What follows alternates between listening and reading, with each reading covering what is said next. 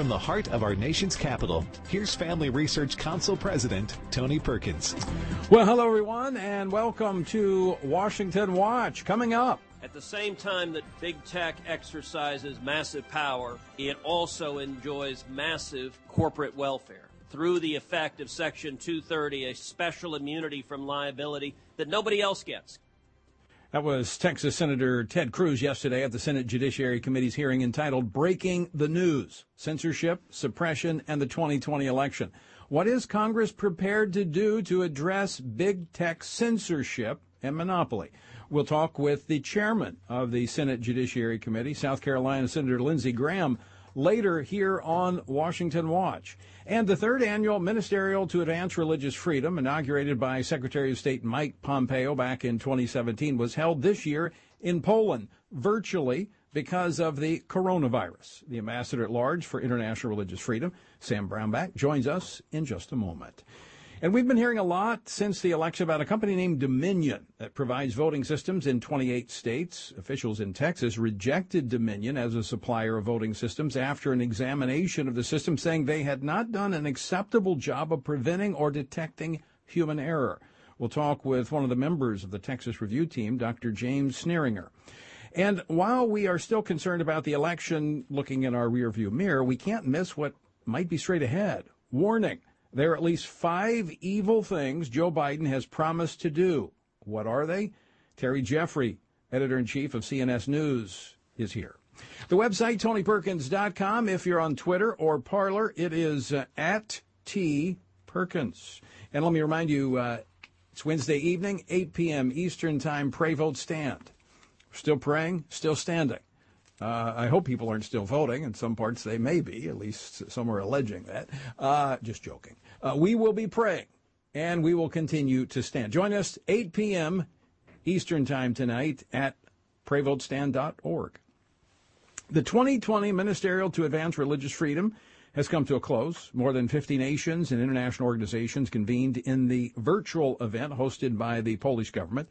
This being the first year it was not hosted in the United States. And while religious freedom victories were celebrated, a key focus was put on China and their many human rights abuses. The communist regime says they are moving away from their poorly maintained detention facilities that target Uyghur Muslims, but their proposed alternative could be just as crippling. Joining me now to talk about this and more is the Ambassador at Large for International Religious Freedom, our good friend Sam Brownback. Ambassador, welcome back to the program. Hey, Tony. Always good to join you. Well, it was an easy commute to Poland this year, wasn't it? It was. I was hoping to be over there, but they've been having a spike of COVID, and so it didn't work out. What I was really pleased about is now we've had the third annual of these. The Secretary Pompeo tasked me saying I want to make sure that these continue on an annual basis. So now they've gone overseas. Poland hosted it. Brazil announced they're going to host the one next year. So that we have this annual conclave of people globally pushing for religious freedom because it is a global topic, and it's one we're seeing some successes, but boy, do we need a lot of effort in this space. Now, I will say, Ambassador, they sometimes refer back to your title as senator. For those that don't know, Ambassador Brownback was senator of Kansas. Prior to that, he was a congressman from Kansas. But in between, he was also governor of Kansas. Is there any title you haven't carried, Sam? Well, my favorite one is Grandpa. I've got 6 grandchildren, so that's the one I'm working on the most. I like the best. You know, I haven't experienced that one yet, but everybody tells me it's a good one. It's a great one. But before I chase rabbits there or grandkids, I was at first a little disappointed when it was announced that the ministerial was going to go overseas. Although Poland's great, I was over in Poland. I guess the beginning of the year for a conference speaking over there on religious freedom in my capacity as chairman of USERF. But I was a little concerned it was going out, but now I see it as a good thing because I think this helps solidify it as an international event. It does. And, it makes the movement go global. And this administration has been fantastic on religious freedom. They put more effort into this topic than probably all the prior administrations combined. And it shows. We now have a global movement on religious freedom. We have an annual gathering of this taking place. We now have an alliance of 32 nations that are willing to be the tip of the spear and push on these topics as they come up in various venues around the world. I mean, we have our issues here at home, obviously, but this is really key that there is now a global religious freedom movement that wasn't there prior to this administration. Without question, this administration has done more to advance religious freedom internationally. Secretary of State Mike Pompeo doing an outstanding job of making this the number one foreign policy objective of this State Department, of course, that promoted by the president as well. So before I get to China and what's happening there, you feel pretty confident that regardless of what may be the outcome of this contested election, that the ministerial will go forward in future years? I do. As I said yesterday, Brazil announced that they will host the ministerial in 2021. We're already talking to another country about hosting in 2022. And then you've got all these religious freedom roundtables around the world. And, you know, honestly, Tony, it's really like this persecution has been going on for some period of time. Christian persecutions at the highest level in human history. It's like the world didn't even know it existed, or that we've turned over this rock or lifted the carpet up. And here are all these poor people being persecuted and being sent to jail and killed simply for peacefully practicing their faith. And as we've drawn attention to that around the world, much of the world has said, yes, that is going, and we should be standing up against this. And so we're seeing a lot more action because the attention has finally come to this area. I would think that the United Arab Emirates would be a good spot. They've been very eager to showcase not only their country, but their embracing of religious tolerance. They would be. They've got to repeal their apostasy and blasphemy laws. They still have those, and that's the problem in a lot of the Islamic world. They still have those laws. Be a good motivation for them to repeal. Well, that's a good thought. Maybe that's the way we present it to them. But they have been outstanding, honestly, of really opening up in this space. And they've been a lead country in that Islamic world, which has been so tough. Really, the North Africa, Middle East, most of the Christians have been driven out. But now, in some of these countries, they're being invited back in of sorts. Yeah, there's some very encouraging things, and I think that you're smart to go ahead and line up these other countries to host this ministerial so that this issue continues to march forward and people all around the world have the benefit of experiencing freedom of religion. Let's go to China, because you have expressed concern. China, a lot of international pressure on their quote unquote concentration camps where they've been or work camps, re-education camps, whatever you want to call them, where they've had the Uyghur Muslims. But now they're if they move to something, it's a move to technology, which is just as repressive in many ways. I think over the longer term, Tony, it's worse. I've talked to people, Chinese secondhand, because in many cases they aren't willing to talk to me in person because they're afraid that they'll be found out and locked up. But a number of the Chinese religious people are more concerned about this than during Mao's great cultural revolution and all the problems that they experienced then, because this one is so pernicious and pervasive. These cameras and artificial intelligence systems and facial recognition, and it's going to isolate people from being able to be a part of the functioning society, and it's going to drive other people away from being connected to anybody that's a religious adherent. I think this is the future of oppression, and unfortunately, it is here now. Well, the other aspect of this is that type of repression can be exported. Whereas it's kind of hard to export the concentration camps, the re-education camps, but this technology can be used by other totalitarian regimes. And it's not that expensive. Once you get the data and the system set up, it's not that hard, and yet you can virtually control people's participation in the economy, and particularly if they're going to electronic money in places, you can shut their money off where they can't even buy or sell if they practice their faith. In China, I mean, that is actually happening in a lot of places where they've gone cashless, and then they can control purchases using that social credit score.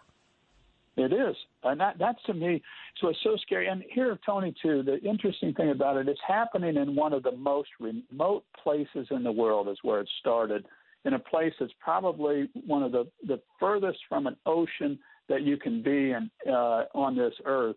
And here's where they're perfecting that system of controlling people and then being able to export the system to totalitarian regimes or places that want to try to use it. This one really, really concerns me and has since I've first seen it. Yeah, before long they'll be making everybody wear masks too. But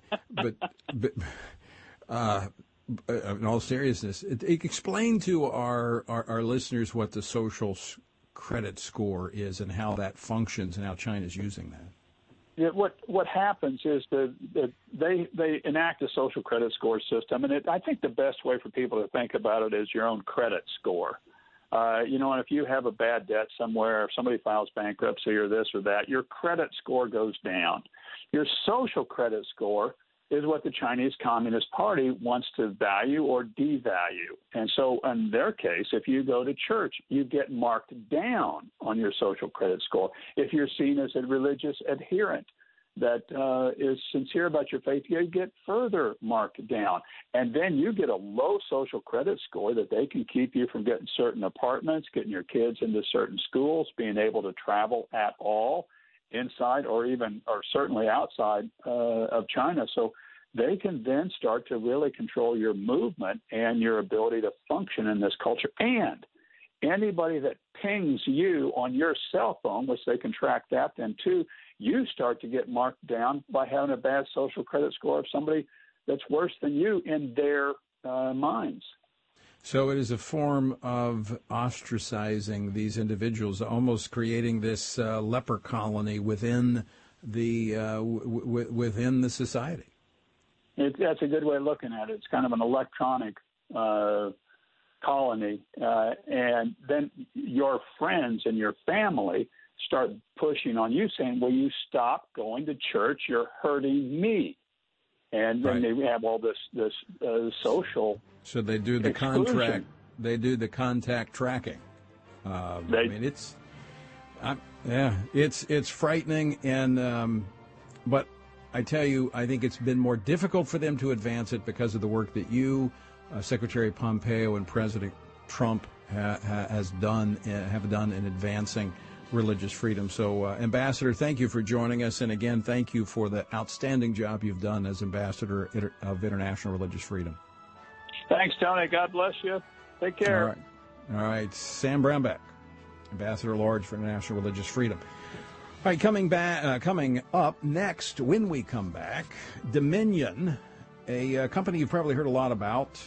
Why did Texas reject their voting system? We're going to talk about that with one of the members of the review team next here on Washington Watch. Don't go away.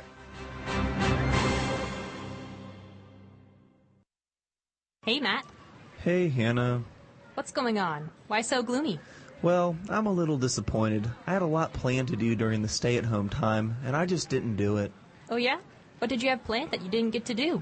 Well, I was actually hoping I would finally be able to get time to do a regular Bible reading routine, and I started a couple of times. I just didn't stick with it. Don't be too down on yourself. Starting a new routine can be hard, but one way to help is to join in with others and to have a good game plan. I think I have a good solution for you. Oh, yeah? Tony Perkins and FRC are doing a 2-year study in the Word. They have it all mapped out. When did they start? I would be so far behind. Oh, that's not a problem. You can literally jump in any time. There's a daily reading, just a couple of chapters a day, with questions to help you think about what you're reading. Nice. Where can I find this? Go to frc.org/Bible, and you can get started. Where's that again? frc.org/Bible. Got it. Checking it out now. In a recent poll, it was revealed that only 6% of Americans hold a biblical worldview. This research also indicated that Christianity's teachings on abortion, marriage, and homosexuality are not only misunderstood but seen as dangerous and subversive. In response to this trend, Family Research Council has released a new set of resources in our Biblical Worldview series.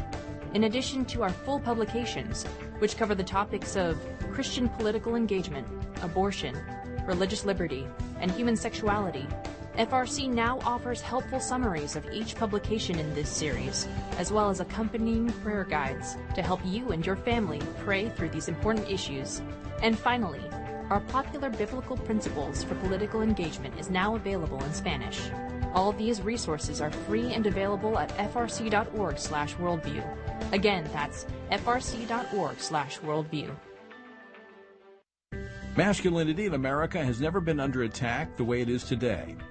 We've reached a point where the term itself is considered toxic or offensive to many.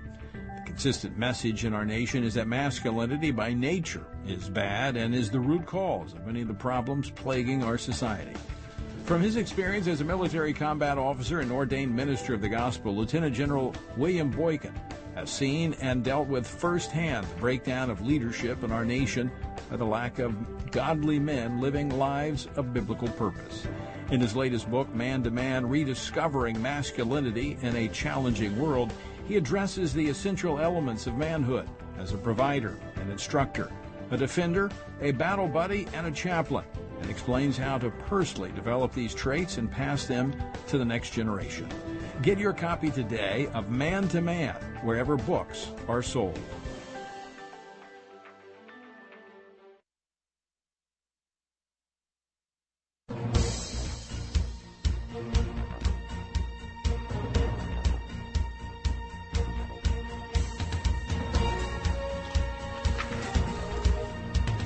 Welcome back to Washington Watch. I'm your host, Tony Perkins. So good to have you with us. The website, TonyPerkins.com.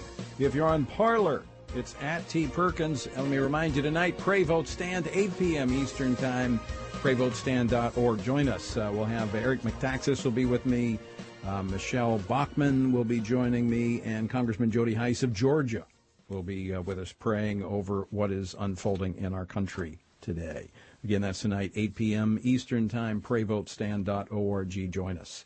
Speaking of what's unfolding, you probably heard a lot in the news about Dominion Voting Systems, a company out of Colorado, that operates in about 28 states. One state it's not operating in is the state of Texas. Dr. Jim Sneeringer is an expert in electronic data communication systems. He's also the co-founder of iVoter Guide and a member of iVoter Guide's board of directors. And the state of Texas, in part because of his examination and others, took a pass on the system, and he joins us now to explain why. Dr. Sneeringer, welcome to the program. Thank you, Tony. I'm happy to be here. Now, first off, tell our folks what iVoter Guide is. Well, iVoter Guide is a nationwide voter guide that lets you put in your address and find out who you can vote for, and then they'll show you a rating of conservative or liberal, and then if you click on that person, you can drill down and see the information that was gathered. So there's 30,000 hours worth of information gathering that went into iVoter Guide this cycle. And there are about 3.5 million people using the data to vote. And we're happy to be FRC's voter guide provider. Yeah, and I was going to say that probably a lot of our listeners know what iVoter Guide is because we promoted it heavily during the election, but I wanted to make the connection for them with you. But you also wore another hat, and that was the voting system examination of Dominion Voting Systems. And Texas took a pass on using this. You were, correct me if I'm wrong, but were you designated by the Attorney General to do the review of the system? I was one of a group of 5 people that were designated by the various Secretary of State and the Attorney General to review the system, combination of attorneys and techies. So why did Texas pass on using Dominion voting systems? Well, there were a number of reasons. I would say one of the biggest one was that the software was just incredibly difficult to to install. Mm-hmm. So we watched for about 8 hours while people who work for Dominion tried to go through the 500 steps that are required to install their software. And they, about noon, they gave up. And I guess it turned out they'd skipped one step, and it took them the rest of the afternoon to recover. Now, this was the people that actually were selling the systems? Yes. So at least they were representatives of Dominion that were sent to the state of Texas to demonstrate the system to the Secretary of State and the people who are authorized to evaluate the voting systems. That would sure be a warning sign to me if the very people who have put the systems together and are selling them have a hard time installing the software. That would suggest to me that this is not something the average person could do then. Yes, it's not something the average person could do. And this is the second time that we declined to certify this equipment. Were there any other vulnerabilities besides the difficulty of installing the software? Any other vulnerabilities, errors that might not be caught, or other things that raised concerns? Well, there were other concerns. There were some messages that were difficult to understand. There was one that said, tell people they were casting their vote when they were not. There's a USB port, a universal serial port that was opened, and in other words, it was accessible to a voter. And one of the examiners plugged his phone into it, and it started reading files off his mobile phone. Wow! So that's a good idea. These systems are supposed to be sort of sealed so that they can't be affected. No, it didn't actually cause any mistakes or votes or anything, but it sure was a red flag. Now, in reading one of the reports, I saw where when you have, I would assume like a straight party vote, I guess that would be like in a primary, there were some issues that came up. Yes, there were some issues that came up, and it had to do with if you voted straight party and then you wanted to cross over on one candidate, it didn't work the way that was required by state law. The state of Texas discontinued straight party voting as of the first of the year, so that's no longer relevant. But it was a problem that we recognized at the time. So the Texas taking a pass on this, was any other states that you're aware of that after reviewing and examining the Dominion voting systems also decided not to use them? That's a good question. I'm trying to think, and I'm not aware of any. Okay. Well, it certainly should turn some heads that some states, at least Texas, is not using, one of the largest states in the country. Jim, thanks so much for joining us. Great to talk with you, and thanks for the great work on iVoter Guide. Great resource. Very thankful to partner with you guys in making that information available to people. Okay, thank you so much. All right, Dr. Jim Sneeringer. All right, when we come back, warning, 5 evil things that Joe Biden plans to do, at least 5. Terry Jeffrey, editor-in-chief of CNS News, is here next to talk about that. I mean, I know we're looking in the rearview mirror. This election's not quite over. We're still in the midst of it, but we got to look at what's straight ahead And there are warning signs of what a Biden-Harris administration will be pushing day one. Day one. Terry Jeffrey is here next. Don't go away.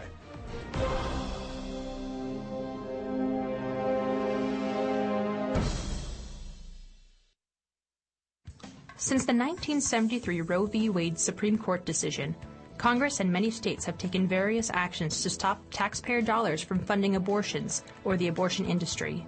As early as 1976, Congressman Henry Hyde led the effort to ban federal funding for abortions. The Federal Hyde Amendment, named after him, established the principle that abortion is not health care, and therefore taxpayers should not be forced to fund abortions. Despite these efforts, the abortion industry still receives millions of dollars each year in taxpayer money. In 2019, Planned Parenthood, America's largest abortion provider, received $616.8 million in government funds. Family Research Council's newly updated pro-life map tracks how your state has taken action to stop taxpayer funding of abortions. Go to frc.org/pro-life-maps to see where your state stands in the fight for life. That's frc.org/pro-life-maps. Oh, man. What's wrong? I just missed Washington Watch with Tony Perkins, and our congressman was going to be on the show today. Oh, that's not a big deal. What do you mean? Well, you can always catch the replay of the day's show. How's that? With the Stand Firm app. Yeah? Yep, you can catch that day's program and so much more. You can contact your elected officials on campaigns and policies that are important to you with the Take Action tab. You can listen to Washington Watch with Tony Perkins live and play previous episodes while conveniently going about your day. You can access the Washington Update, informative blogs, tweets, and critical campaigns on the main feed, so you can stay up to date on local and national news. Wow, I definitely use that. How do you find the app? Just visit frc.org/app and download, or search Stand Firm in the App Store. Okay, that's Stand Firm. Yep, Stand Firm. How do you know all this? Because I'm a SageCon, but that's another story. Huh?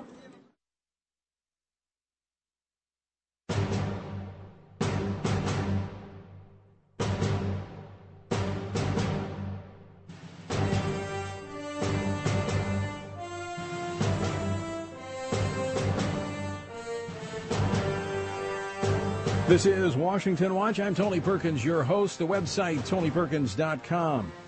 5 evil things Biden plans to do as president. Just 5? I think that's just the tip of the iceberg. Joining me now to talk more about this, Terry Jeffrey, editor-in-chief of CNSNews.com. Terry, welcome back to the program. Hey, Tony. Thanks for having me on. I guess for the sake of space and time, you had to limit it to 5? That's exactly right. I agree with you. There's more than 5, but for the moment, I just focused on these 5, which I think are particularly important. I think they are, starting at the very time. And these are not things that you're suggesting that he will do. These are things he said he would do. Right. These are things, actually, every single one of these is documented on Joe Biden's campaign website. He has a place on there he calls Joe Biden's Vision, where he has all these pages for his policy initiatives and promises, and every single one of these 5 things is cited there. Number 1? Number 1 is that he promises that as president he would codify a right to kill unborn children by codifying Roe v. Wade into federal law. So you make a federal law trying to make it impossible for states to limit or prohibit abortion. You know, what I found very interesting as they began to push that in the Democratic primary is that was a acknowledgement that Roe v. Wade is not the law of the land. It is a decision by the Supreme Court that they've been parading around as the law. Right, and we all know from the fights we've had over Supreme Court nominations over the years that a 5-4 pro-life majority on the Supreme Court could overturn Roe and send the abortion issue entirely back to the states. And, of course, the Democrats have all kinds of things going on to try and prevent that from happening, everything from the way they've dealt with Republican Supreme Court nominees to their idea now that they may pack the court.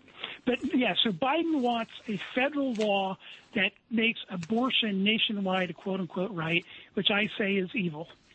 Well, it doesn't stop there. To add to that evil, to intensify it, is to force every American taxpayer to fund it.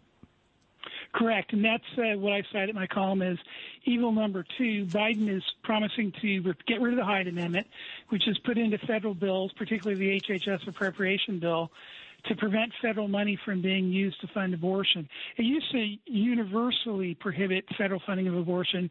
In more recent years, it's allowed exceptions for rape, incest, life of the mother. But he wants to completely repeal the Hyde Amendment. And beyond that, what he wants to do is he wants to create a quote-unquote public option under Obamacare, which he describes as a Medicare-like health insurance plan that would cover abortions. So in two different ways, after he would codify abortion as a nationwide right, he'd make everybody who pays taxes in America fund abortions.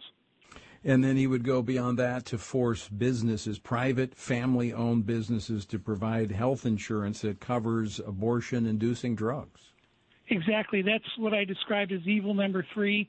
He says in his plan that he wants to go back before Hobby Lobby to the mandate that the Obama administration originally issued when he was vice president, that forced every family-owned business in America, or of a certain size, to cover all FDA-approved contraceptives in their health care plans, which included abortion-inducing drugs and devices, which is what the Hobby Lobby case was all about.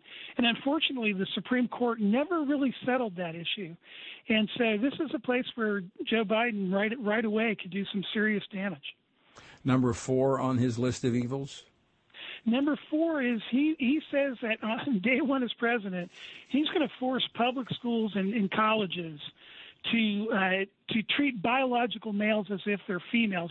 He literally says they're going to have to let transgenders pick their own identity, their gender identity, he calls it, and then they can play on the sports team they choose and use the locker rooms and restrooms that they choose. So literally Joe Biden will order public schools to say that anatomical males can play on the girls' sports teams, use the girls' shower rooms, and use the girls' restrooms. Completely outrageous, absolutely evil, but that's what he's promising to do. And number 5 on the list. And number 5, which follows from that, is he says that he would make insurance companies cover what he calls gender confirmation surgery, quote unquote, which is really the mutilation of boys and girls to make them at least resemble the other sex that they want to claim to be. He would make insurance companies do that. Similar to Hobby Lobby, he'd make family-owned businesses cover abortion-inducing drugs and devices. He'd also make insurance companies provide that quote-unquote surgery, which is actually mutilation. By the way, Tony, these issues, particularly those last two, in my view, did not get nearly the kind of exposure and discussion they deserved before the election. I think there are many Americans who have no idea that Joe Biden's going to order public schools to let boys play on their girls' sports teams and let boys use their girls' locker rooms. To me, that's such a huge issue. And it's not just evil, it shows a distortion of mind on Biden's part. And I don't think there's any way he could defend it in a real debate. And so I think we are going to have a debate, unfortunately, on that issue in the future. And I hope that people very aggressively go after Joe Biden and his allies on it, because it would simply be insane for that to be the case.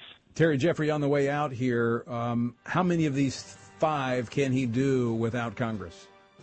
My understanding, he can do at least 3 of them. Yeah. So the other 2, the outcome of the Georgia special election is going to be critical. Absolutely crucial. Absolutely crucial. Terry Jeffrey, as always, great to have you on the program, my friend. Thanks for joining us. Thank you, Tony. Talk to you later. You can read Terry's article. Go to TonyPerkins.com and follow the links over. A lot of evil coming. Coming up next here, though, is the chairman of the Senate Judiciary Committee, Lindsey Graham. Don't go away. We hear from him next. Are you looking to grow closer in your relationship with Jesus Christ and in your knowledge of God's Word? Family Research Council has a 3-part series titled 3 Ways to Read the Bible. This series shares helpful ways to be encouraged and directed by God's truth by observing the text of the Bible and applying it to your life. There is no better time than now to get to know God through His Word by looking into the Bible to see what it says about itself, God, and humanity. There's no better time than now to begin devoting time to the Lord and to seek out His meaning for you. This blog series is a great primer on opening your eyes and heart to Him through the Bible amid the toils and troubles of today. Check out this helpful resource and learn how to read the Bible with not just your eyes, but with your heart and mind as well. To learn more, visit frcblog.com/ways to read. That's frcblog.com/ways to read. When President Donald Trump announced his nomination of Judge Amy Coney Barrett to the Supreme Court, critics were quick to point not to this qualified nominee's record, but rather to her religious affiliations as a reason she ought not be allowed to serve as a Supreme Court justice. In an increasingly secular culture, it is not only the media that views faith as problematic for those appointed to judicial positions. Senators, particularly Democrats, have inappropriately interrogated nominees with comments and lines of questioning spanning theology, congregation membership, and associations with faith-based nonprofits, all seemingly with the intent to discredit the nominees. Family Research Council recently released a publication addressing this important issue. To learn more about what the Constitution says about religious tests, visit frc.org/religious tests. That's frc.org/religious tests. The rapidly changing moral landscape of the 21st century presents a challenge for Christians committed to biblical sexual ethics. An uprising against morality has overturned centuries of norms concerning the family, marriage, and human sexuality. Secular culture is not the only challenger of Christian sexual ethics. Increasingly, theologically liberal churches and denominations are rejecting the church's historic teaching on marriage. As a result, Christians are facing increasing pressure to compromise the Bible's teaching on human sexuality. How should Christians who are committed to God's Word respond to these challenges? What does the Bible teach about sexuality? Family Research Council has a new publication that presents the biblical principles for human sexuality. It lays out a survey of culture, scripture, and church history that will help pastors and all Christians meet modern-day challenges to biblical sexuality with truth and love. To access this publication, visit frc.org/human-sexuality.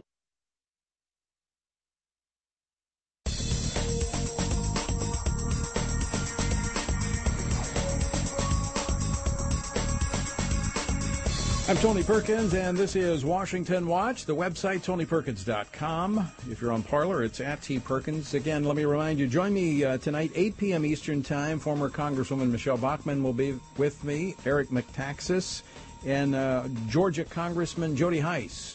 Pray Vote Stand, PrayVoteStand.org at 8 p.m. Eastern Time. All right, yesterday on Capitol Hill, an explosive hearing, an insightful hearing. Facebook CEO Mark Zuckerberg and Twitter CEO Jack Dorsey were the usual suspects at the big tech hearing. The Senate Judiciary Committee had a multitude of questions for the social media giants, and quite frankly, I think their answers raised more questions. One of the questions is there collusion between the big tech giants to kind of censor conservatives?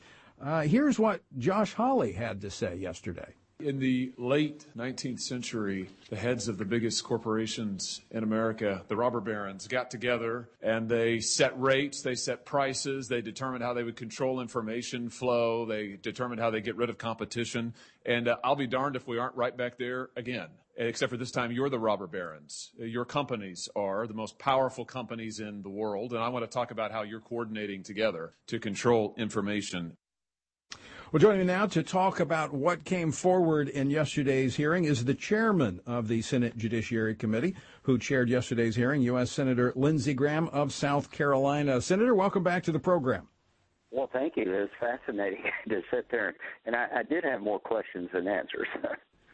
Well, so are they the new robber barons? Well, they have control over information flow unlike any group in the history of the world. They're a television station, they're a radio station, they're a publisher. They're all these things combined because we, the public, use their services. And here's the question.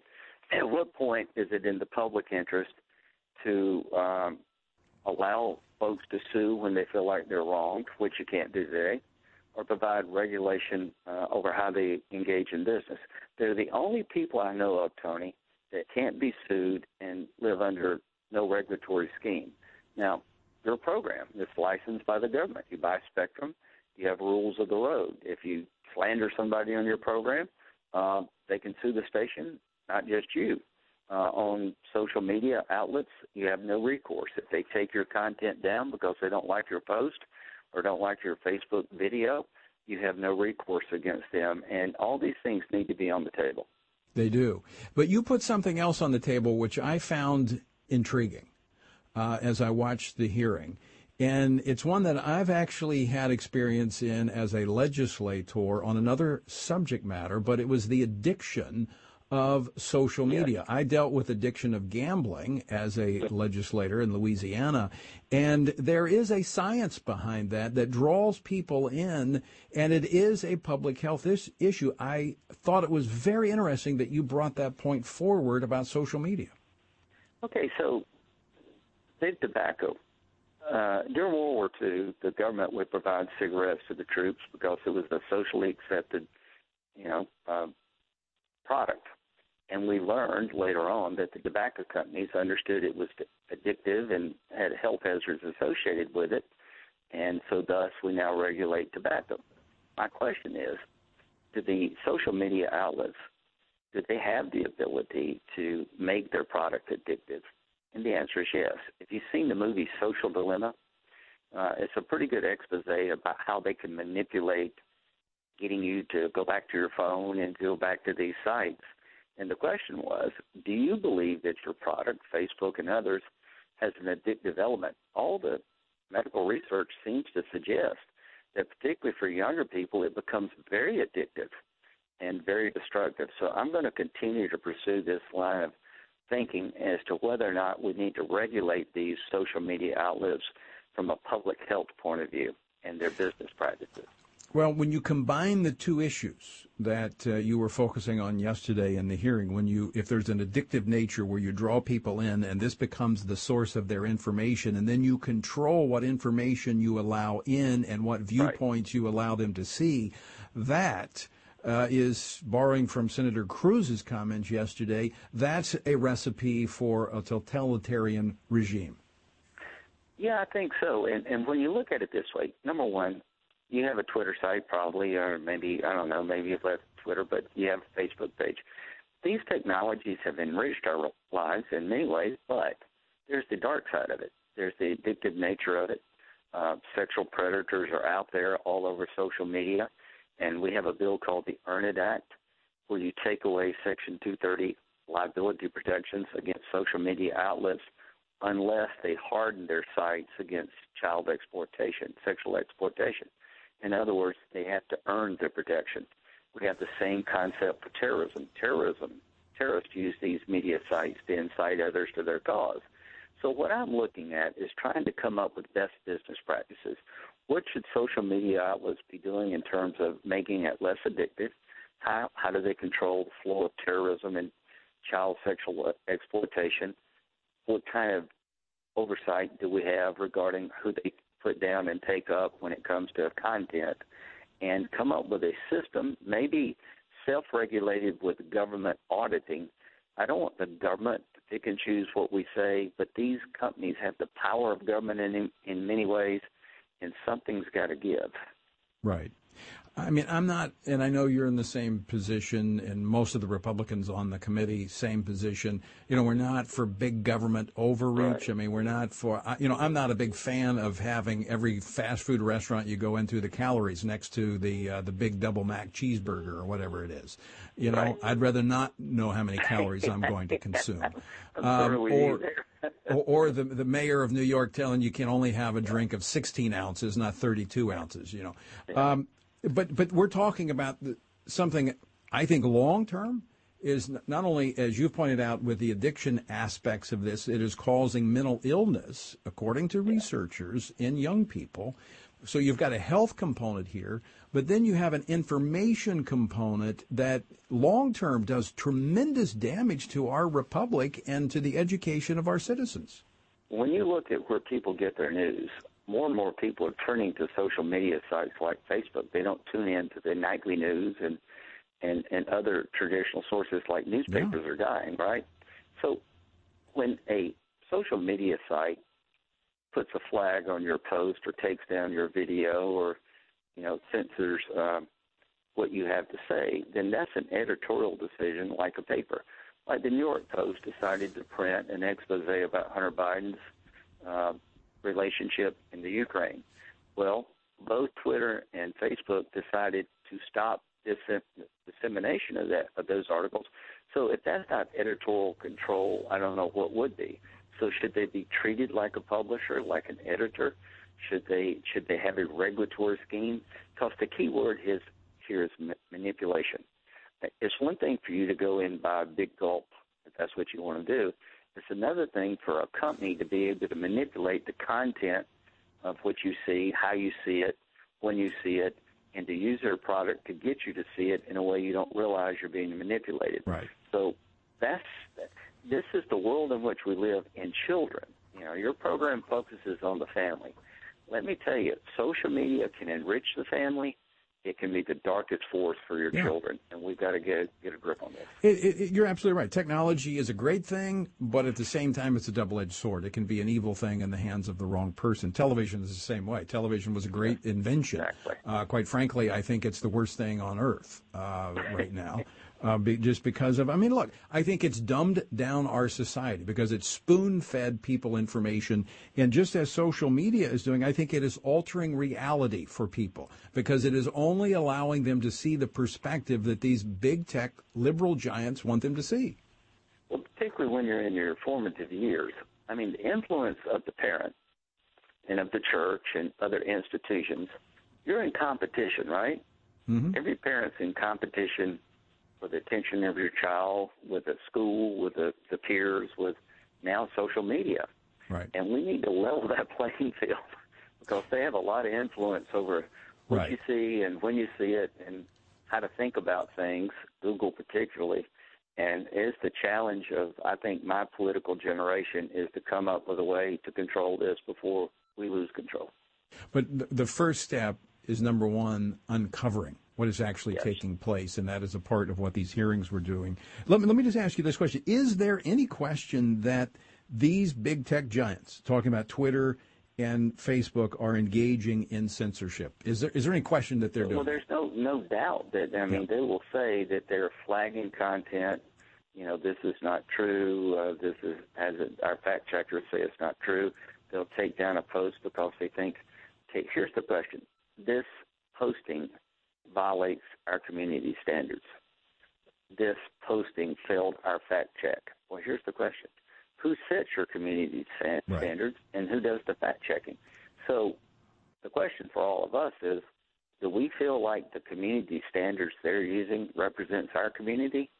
And that's why I want to know more about what community standards mean and who does the fact checking. So based on what you've seen, what you've heard in your committee, is there any question that this censorship has a bias against conservative viewpoints? No question that, where are all these companies located? Okay, they're located in California. 99% of their political givings to Democrats. The Democrats, here's the odd thing about the hearing, they wanted them to do more. They wanted them to take more content down, and Republicans were worried about them having power over content. So you had Democrats very upset with them for a completely different reason, that they weren't doing enough to deal with what they consider hate speech. And our concern was that they're using community standards and fact-checking in a liberal biased way that we don't get a fair shake. Now, what would fix all this? If you could sue, if they took your content down, they would think twice about taking it down. If you could create a system where you gave them guidance, and if they ran afoul of the guidance, you could sue, that would change your behavior. There's two things I've learned as a lawyer and as a politician. If people feel like they can't be sued and they can't be regulated at all, there is no downside. That's a pretty hard thing. That's the Wild Wild West. Right. That's what we have now. Yeah, I agree with you. In fact, I've had conversations with a number of trial lawyers. I think it'd be a great catfight. That's their worst nightmare. Well, you think about it. The left, the trial lawyers tend to line up on the left with the Democrats. But, their ideology. Where the money's at, too. I know. I used to do trial work, and let me tell you, if you wanted to change this overnight, say you can make any decision you want to make. Section 230 is no longer the law of the land. You just got to answer to people if they sue you. It would change everything. I agree 100%. Here's the question for you, Senator Graham, though. How do you get that done? Well, you got to find bipartisanship, and here's what I think. I think there's growing bipartisanship around the idea of transparency, that looking how the algorithms work, that liberals and conservatives have different problems, but they have a common view that these platforms need to have some accountability they don't have today. And what I'd like to do is, if you're going to have liability protection, you have to earn it. That if you're not going to allow a parent to sue you because some sexual predator got on their website or into their system, then you got to prove that you did everything you could to stop them. So my goal is to incentivize them to do better. If you have liability protection, you have to earn it. And I want transparency into community standards, how the algorithms work. Yeah. You know, Senator, I think you are absolutely correct. I think you could save a lot of time for the government in terms of regulation if you just remove Section 230 and allow the trial lawyers to go after those deep pockets of big tech. Change everything overnight. It would. Maybe there's a middle ground where they have to earn their liability protections, but change is going to come. These platforms are just too powerful, and they have a lot of potential to wreak havoc on the country as well as enlighten the country. So we got to find that balance. Well, and I'm actually one of those conservatives that actually likes some trial lawyers because I think they provide a service. Well, they have in the past. They've held people accountable. And they need to be held accountable. I think that. Well, one final question for you, Senator, and because we could do a whole program on this question I'm going to ask you, and we only got 2 minutes left. But we talk about liberal, conservative, Republican, Democrat divide. Are we? I mean, my 25 years, and you've been in this a little bit longer. Yeah. But I see the two sides moving farther and farther apart. Well, so there's elements in the Democratic Party that are destroying your grandparents' Democratic Party. Here's the odd thing. Donald Trump has brought the Republican Party together, whether you're a libertarian, sort of a national security type guy like me and you, no matter who you are, Chamber of Commerce type. Trump has been great on pro-life issues. He's been great for business. So the odd thing is that the Republican Party is more united today than I can remember. Right. The Democratic Party is about to fracture in 2 or 3 camps. And here's the question for Biden. If you want to find common ground on fixing a broken immigration system, dealing with Section 230, building roads, bridges, and highways and ports, I will meet you in the middle. But if the goal is to transform America like the Squad, no way. So he's riding a wild tiger. And how he manages this is yet to be determined if he wins. We will we'll be watching. Senator, as always. Georgia, let's give the president a chance to fight it out in court. Yeah. It ain't over, and Georgia's a mess, and let's make sure we win those 2 Senate seats. All right, Senator Lindsey Graham, thanks so much for joining us today. Thank you, my friend. All right, folks, and thank you for joining us as well. Again, tune in tonight, 8 p.m., PrayVoteStand.org. Until next time, I leave you with the encouraging words of the Apostle Paul found in Ephesians 6, where he says, when you've done everything you can do, when you've prayed, when you've prepared, and when you have taken your stand, by all means, keep standing.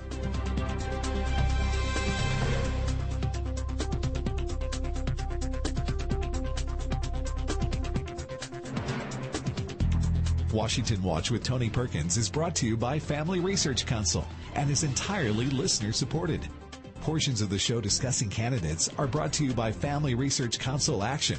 For more information on anything you've heard today, or to find out how you can partner with us in our ongoing efforts to promote faith, family, and freedom, visit TonyPerkins.com. Also, to leave a comment about Washington Watch, call our watch line at 1-866-372-7234. That's 1-866-372-7234.